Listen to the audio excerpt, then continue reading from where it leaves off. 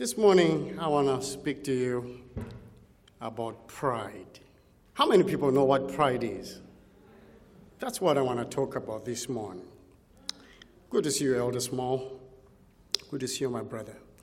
Sister Linda, I'm so thankful of you because you have opened doors for everybody who wants to worship to come over here and worship. To God be the glory for your ministry. I'm so thankful. Let's bow our heads and pray. Our Father who's art in heaven, we are so thankful that you have called us to be here. Now, Father, I pray that may the words of my mouth and the meditation of my heart be acceptable unto you, God. You who is my rock and my redeemer, in Jesus' name I pray. Amen. This morning, we are going to learn, if I can have a little more over here. Thank you. Give me a little more juice there. Turn in your Bibles to the book of Matthew. The book of Matthew, chapter 6. Book of Matthew, chapter 6. There is a fellow. How many people know this guy here? How many of you know this guy? This guy's name is Joey Chestnut. And Joey Chestnut holds the record for eating the most hot dogs in 10 minutes of anybody on planet Earth. People come from around the world to compete. This last year, he ate 75 hot dogs in 10 minutes. Now that is 20,000 calories. That's one hot dog every 7.5 seconds. You got to admire this guy. By the way, how many of you like hot dogs? Show me by lifting your hands. Amen.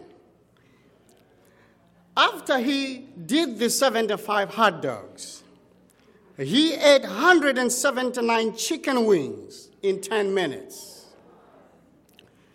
And he's not a big guy. Now, the reason that it catches me is, A, I don't like hot dogs.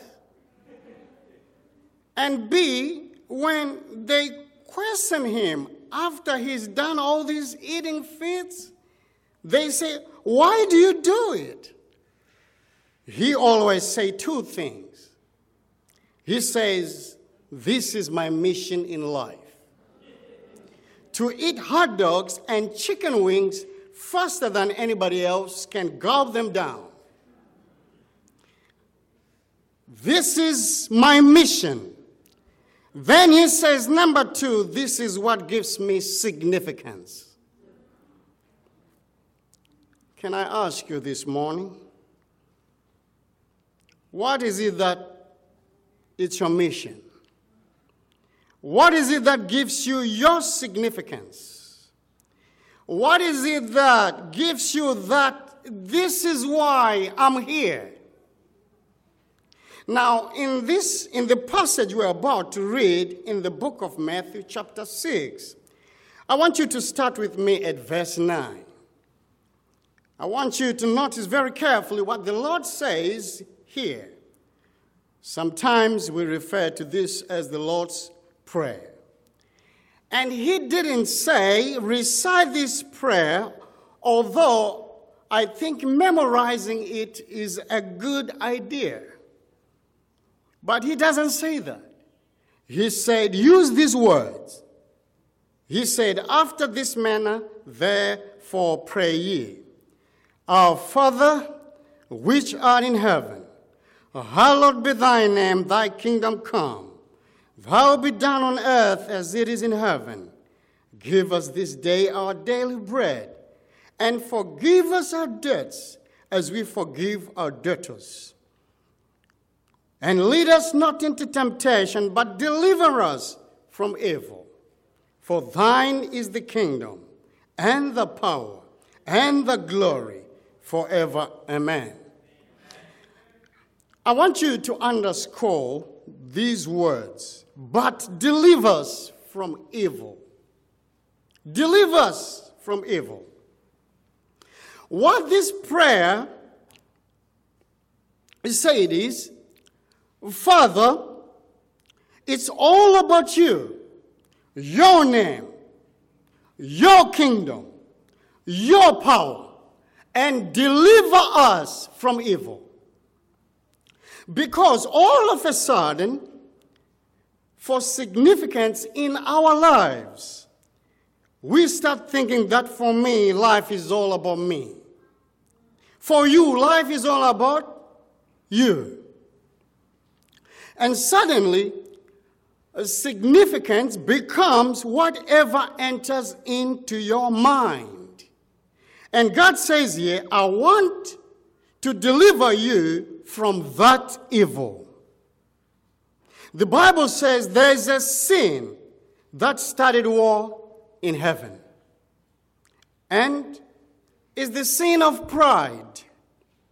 When the devil decided and lifted up himself, and 5 times he says, I will, I will, I will.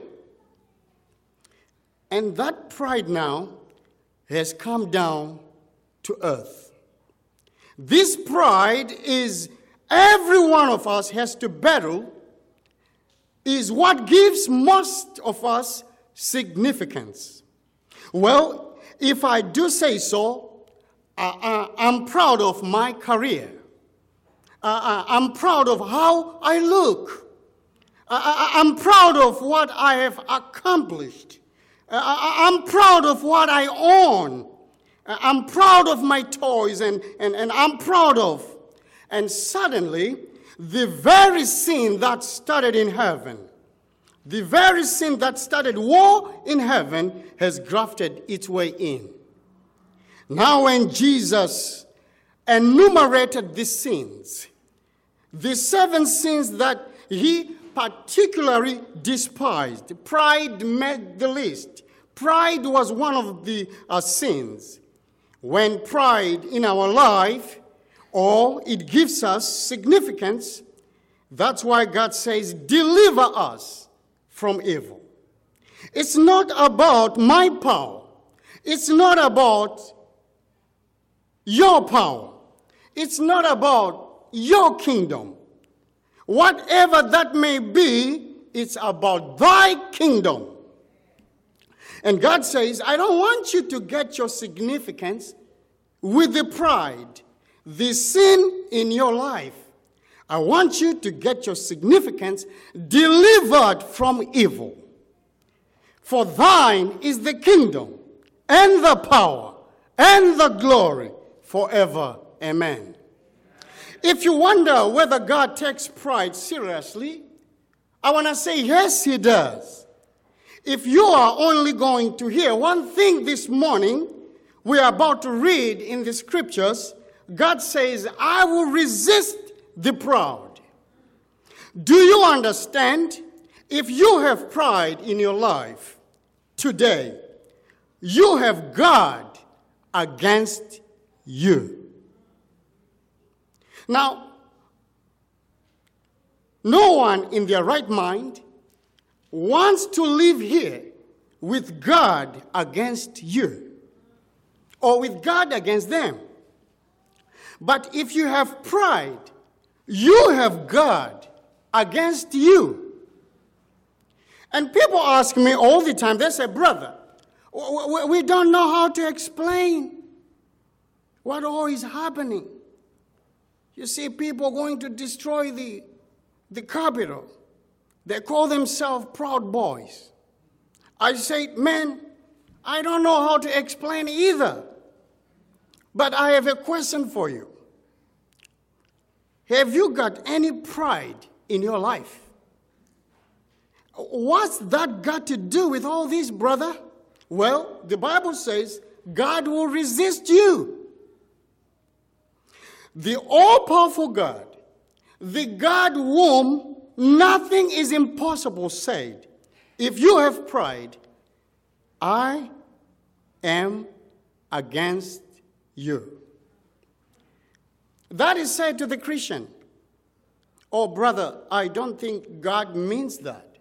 Oh, I promise you, he does mean it. That's why this is such an incredible thing. That's why it says, and deliver us from this evil of thinking it's about us and not about him. Turn to the book of James, if you would, please. Book of James, chapter 4. I'm going to resist the pride. And please listen to me. If you don't fear pride, you are seriously in trouble. Well, brother, I don't think I'm proud. That's a proud statement.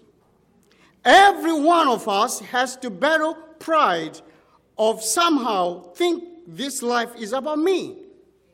And it's about my goals and my dreams and the things I want and how I think it should go. And God says, deliver us, for thine is the kingdom and the power. And one of the things that I love about this ministry over here at Garland Church, it's not about us, but God. The fact that it's not a man that has done this. You see this building here? It's not a man who has done this. It is God. If you look at this building, you are here to worship. We agree, right? We agree. You're here to worship. But God had to lead other people to put this plan together and then follow up with the plan and build this sanctuary. And we're still lucky to have some of those old saints. However, they were able to put this place for us because there wasn't any pride in themselves. These buildings and this ministry exist for the glory of God. But I want you to look at what it says, starting at verse 4 in chapter 4, the book of James. When you read the book of James, remember this was written by the half-brother to our Savior Jesus Christ. This man would have grown up in the home with Jesus as a child. I just can't imagine what it would be like to grow up with a perfect brother. You hear your mother saying, can't you just be like your brother? James 4, chapter 4, verse 4, adulterers and adulteresses, do you not know that friendship with the world is enmity with God? Whoever therefore wants to be a friend of the world makes himself an enemy of God. Or do you think that the scripture says in vain, the Spirit who dwells in us yearns jealously, but he gives more grace. Therefore, he says, God resists the proud, but gives grace to the humble. The only way to defeat pride is through humility. If you can't exalt humility in your life, then pride will come in and take that vacuum and will handle it. If you are going to do it, please write these 4 things down. Number 1, the scripture is clear from this passage. It cannot be done in our strength. Note what it says, God resisteth the proud, but gives grace unto the humble. It's God who does it. You are sitting here right now saying, how do I get rid of the pride in my life? It's humanly impossible. Paul said, without him, you can't do nothing. But God says, I want to help you. But it starts with grace. If you're going to do it, then you got to do the second thing that resists the devil. Look at verse 7. Submit yourselves, therefore, to God. Resist the devil, and he will flee from you. Now, the way I get rid of pride is by humility. But if I don't humble myself, pride is unstoppable. But I've got to resist the devil. Now, my grandparents had a home in the country. And we really enjoyed spending time there with them, out there in the country. One day we are in our home, and my grandmother said, something is running around in the attic on top of the roof. Grandpa said, well, that's a problem because we don't have an attic. You could sit there at night, and whatever it was running around up there. You could hear it taking steps. It was big enough that you could hear its footprints. My grandma said, what do you think that is? Grandpa said, I don't know what it is, but I think it's a rat. Now, Grandpa grew up on country living and in farms, and he said, I have seen a lot of rats, but he said he has never saw one where you could hear its footprints. While it was walking along in the roof, and Grandma said, let's get an exterminator out here. Well, this guy came out, really an unusual man. He said, my specialty is getting rats, and then I cook them and eat them.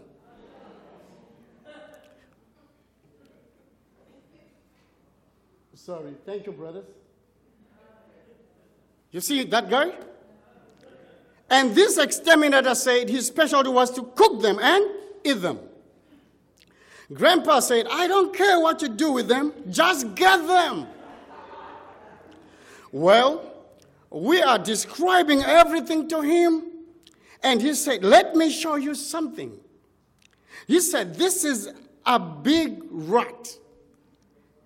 So we had like new cupboards that were solid wood, and the rat was eating holes, so it could go through from one cupboard to another cupboard. And normally, a rat hole is like this. Well, this was eating holes like this. You could stick your arm through them. That's how big they were. And he said, this rat has got some serious teeth. This rat is big. I said, how did you know? He said, look how he's making holes. They are big holes. So I said, what are you going to do? He said, I'm going to put traps out. Well, he put them out everywhere. There were huge traps. He baited them all up, came back in 2 days, and I said, man, I bet you got them. I bet you got the rat, because I hear those traps going off. He brought them all back down, and he said, I don't know how to tell you this, but the rat ate the traps. So here's all the little metal pieces, and he ate the food together with the traps.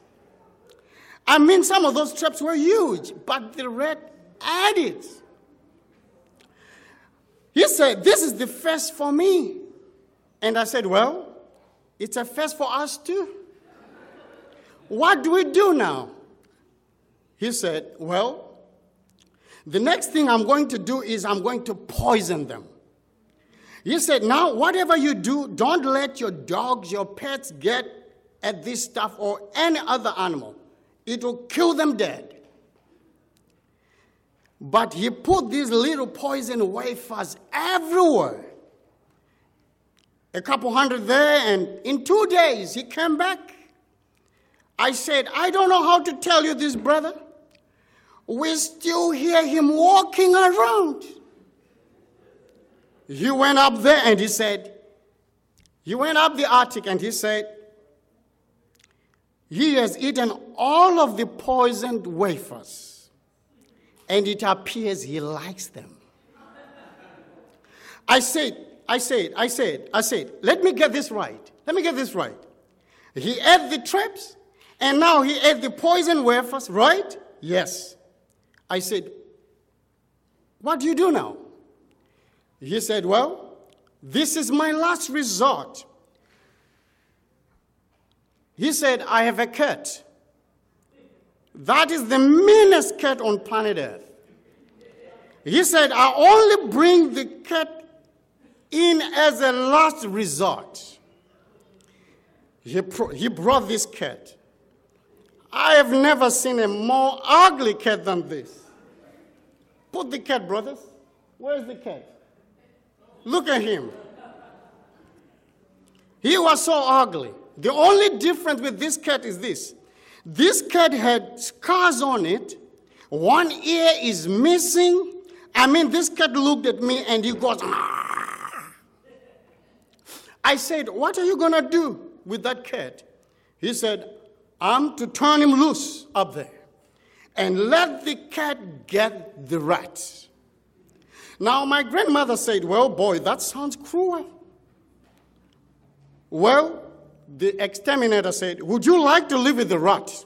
She says, no, let the cat do it. Now, he came back 2 days.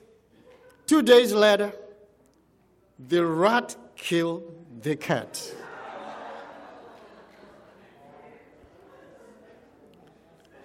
The guy comes down holding the cat.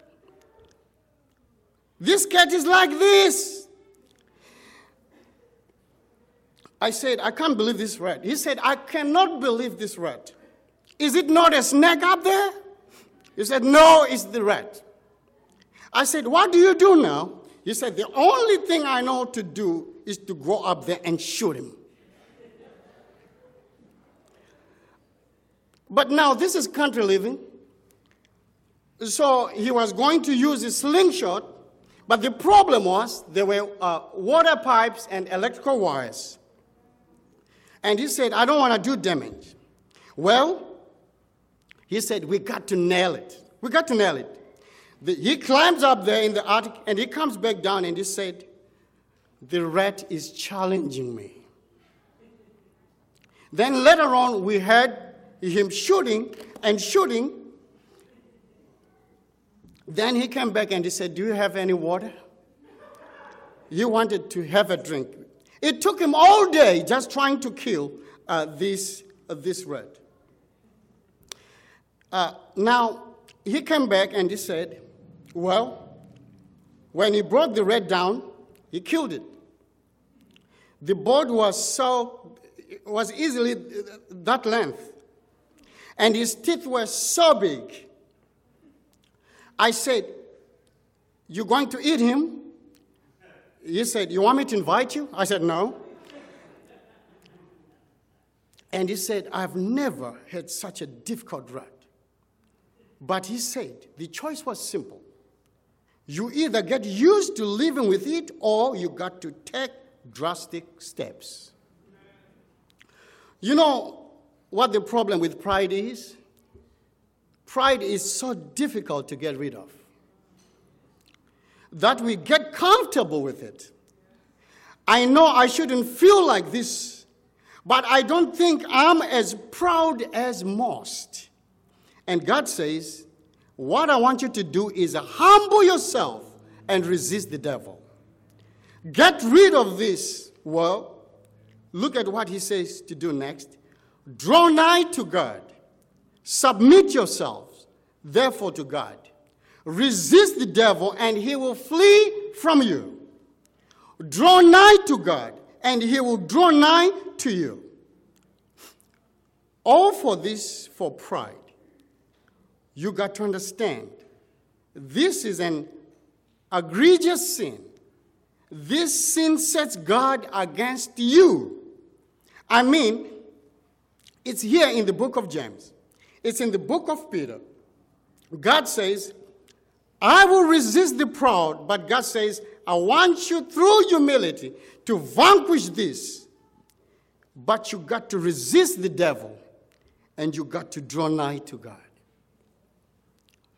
The first job that I worked for, the man that was my boss was an incredible person, a wonderful professional. His name was Billy. And Billy taught me how to manage myself to begin with before you manage anybody else. He was brilliant. Billy wasn't served. That was the only problem. I witnessed to him and gave him all kinds of materials and things. We had a pastor who teach us to sell books. I was just a young man. And all those glow tracks delivered to Billy. And everything I get, I go to him. I'm trying to make him my friend, but yet he was my boss. In the beginning, Billy was very polite in the beginning. But after a while, he got a little testy. Finally, Billy said, Stu, look, enough is enough. He said, I got a whole bookshelf full of these books you have given me. I got 2 drawers full of the tracts you have given me. You have invited me out to eat now 6 times. It wasn't to get a meal. It was to talk to me about getting served. He said, I've heard enough. And these were his words. I want you to stop it. I've heard enough. I said, Billy, come on, man, please. I want to see you go to heaven. He said, Stuart, hear me. You bring it up one more time, I'll fire you. It was that serious. I said, Billy, I don't want you to do that. But boy, I don't want you to miss heaven as well. I went home and I thought about how I could invite him to this other meeting that I knew was going to happen. And for some reason, Billy said, okay, but this will be my last. And that, I said, we can always talk. And I said, thank you for giving me one more chance so that at least, we can just listen to this new speaker around and, you may like what you hear. There's going to be a bunch of Christian businessmen there. There will be a great speaker. It will be a great night. Just listen to what they have to say. He said, okay, I'll do it. But only on this condition, this is it, and I'm done. If I go with you to this, no more. I said, well, let's go to it, and then we'll talk later. I picked Bill up. We went to the banquet. It was a great night. Oh, it was beautiful. Great food, wonderful worship.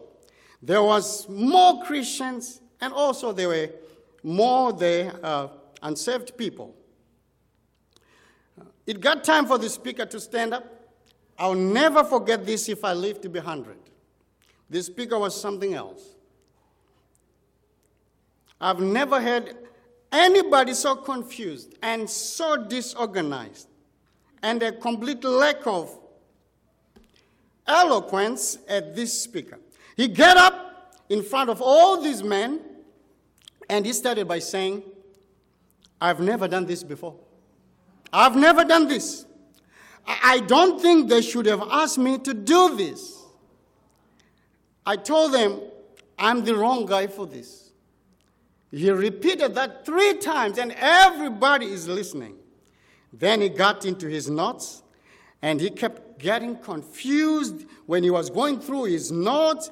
A little bit of wind came across, and they flew off on the floor, and he says, oh no, I will never get them organized again. I will just have to read them in the order that I picked them up. So he picks this page up. And it says point 7. Now we haven't heard of point 1. So it was horrible. And he kept losing his place. He's sweating. It's coming off his forehead. It's getting all over his Bible, all over his papers. And I'm watching this. And I thought, I've never seen anything like this. Then I got ticked off. And what ticked me off was none other than God. I said, God, look what you did. I brought Billy here, and this is my last chance. And now look what you brought. Do you understand what a mess this is, God? Billy gave me, this is his last chance. See what's going on around here. Now I'm sitting there. with a little pad of paper, a little note, and I'm writing notes. How am I going to recover?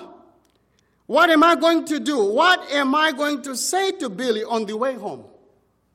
How am I going to explain this goofing? How am I going to handle this? I'm thinking this by myself.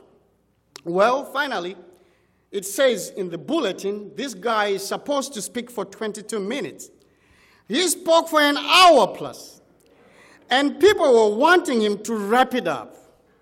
Finally, the host says, let's conclude it now. Now, when the host says that, everybody there says, amen, let's conclude it now. He said, okay. This is what the speaker says. Okay, I'm going to conclude it. Bow your heads, he said. Here's what I want to ask you. If you don't want to go to hell, and you know God ought to put you in hell, but you don't want to go to hell, and he keeps raising his voice, but you don't want to go to hell, and you don't want God to put you in hell, and you want God to save you, boy, he's really preaching. Hold your hand up. I thought he has never heard how to do it.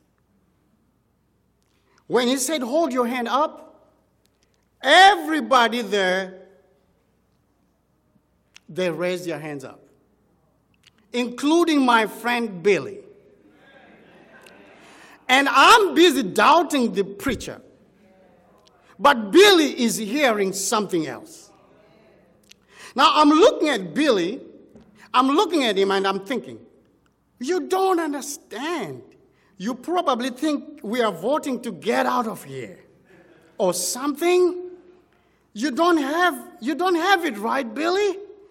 The hands scared Billy. He said, it's obvious. The speaker, he said, it's obvious. You don't understand what I'm saying. Take your hands down, the speaker said. Take your hands down. And I said to myself, it takes forever to get those hands up. Don't say that. And he said, you don't want to go to hell. And you know God ought to put you in hell because you are a sinner. But you want Jesus to save you tonight.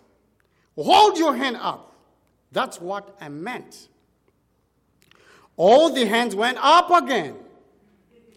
I'm looking at my friend Billy. And now Billy is crying.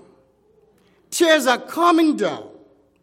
And he looked at me and he said, Stu, is this what you have been trying to tell me? That God will put me in hell? I said, well, kind of, maybe, not exactly. Just kind of. That night, more than 400 men came to the altar and got saved. When it was all done, this young man, the speaker, came up to me. I knew him. He said, Brother Stewart, I'm not good at this. I'm not good at this. I said, oh boy, those papers flying? He said, yeah, but I told God, if I don't have your power, I got nothing. If I don't have your power, God, I got nothing. He said, Brother Stewart, tonight I was terrified. I was terrified tonight. But God took over. He said, they should have got somebody else to do it. And I said, no, my brother. No, my brother. God had the right man do it. Because I'm telling you, you resisted the devil and you drew nigh to God. Oh, he said, I did that, brother. I did that. I just came here by faith. But I knew this crowd was too big for me to speak to. I told God, I got to have you because I got nothing. My friends, pride makes us think we can do it. Pride makes us think we have the ability. If I just had your help a little bit, Lord, we could do a lot. And God says, stop it. Stop it. Draw nigh to God, and he will draw nigh to you. Verse 10, and we are done. Humble yourself in the sight of the Lord. Here's the promise. I shall lift you up. Not maybe, God says, you humble yourself. I promise you, I will lift you up. You want to see what you can do? Or you want to see what God can do? Notice it says, humble yourself in the sight of the Lord. If we are not careful, we play this game of humbling ourselves in each other's sight. The problem with that is we can fool each other. Nobody can fool God. Deliver us from evil.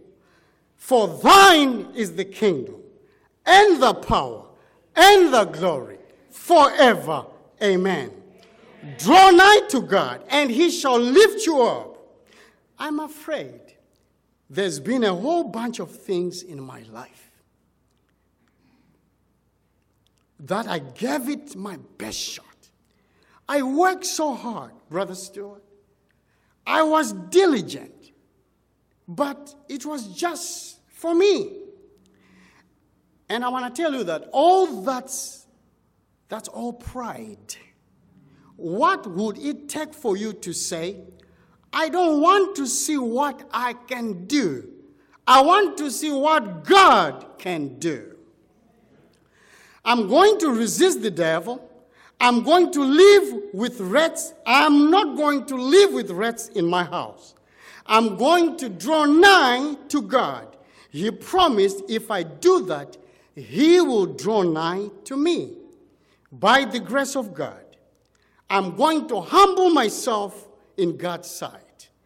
And the God I serve without exception says, I will lift you up. The choice is yours today. Joey Chestnut, eating hot dogs, that's quite a feat. But spiritually, that's nothing. What would you like to see God do through you? Resist the devil. Draw nigh to God. Humble yourself and get rid of that pride. Now, the verse says, humble yourself, is written in the continuum. Now, the continuum means it isn't something we do once. It's something we do and we keep doing. Humble, humble, humble. Be careful, friends, with compliments. People, to be kind, they say gracious things. Then we start thinking we are something else. No, without him, we cannot do anything. But this afternoon, I invite you. I don't want you.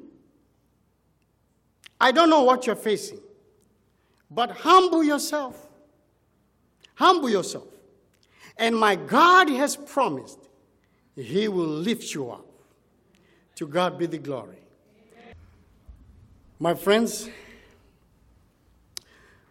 we are to humble ourselves before the Lord. Without him, we are nothing. Let's bow our heads as we close this. May the love of our Lord Jesus Christ, may the grace of our Lord Jesus Christ, the love of God, and the fellowship of the Holy Spirit be with us from now and forevermore. In Jesus' name, amen.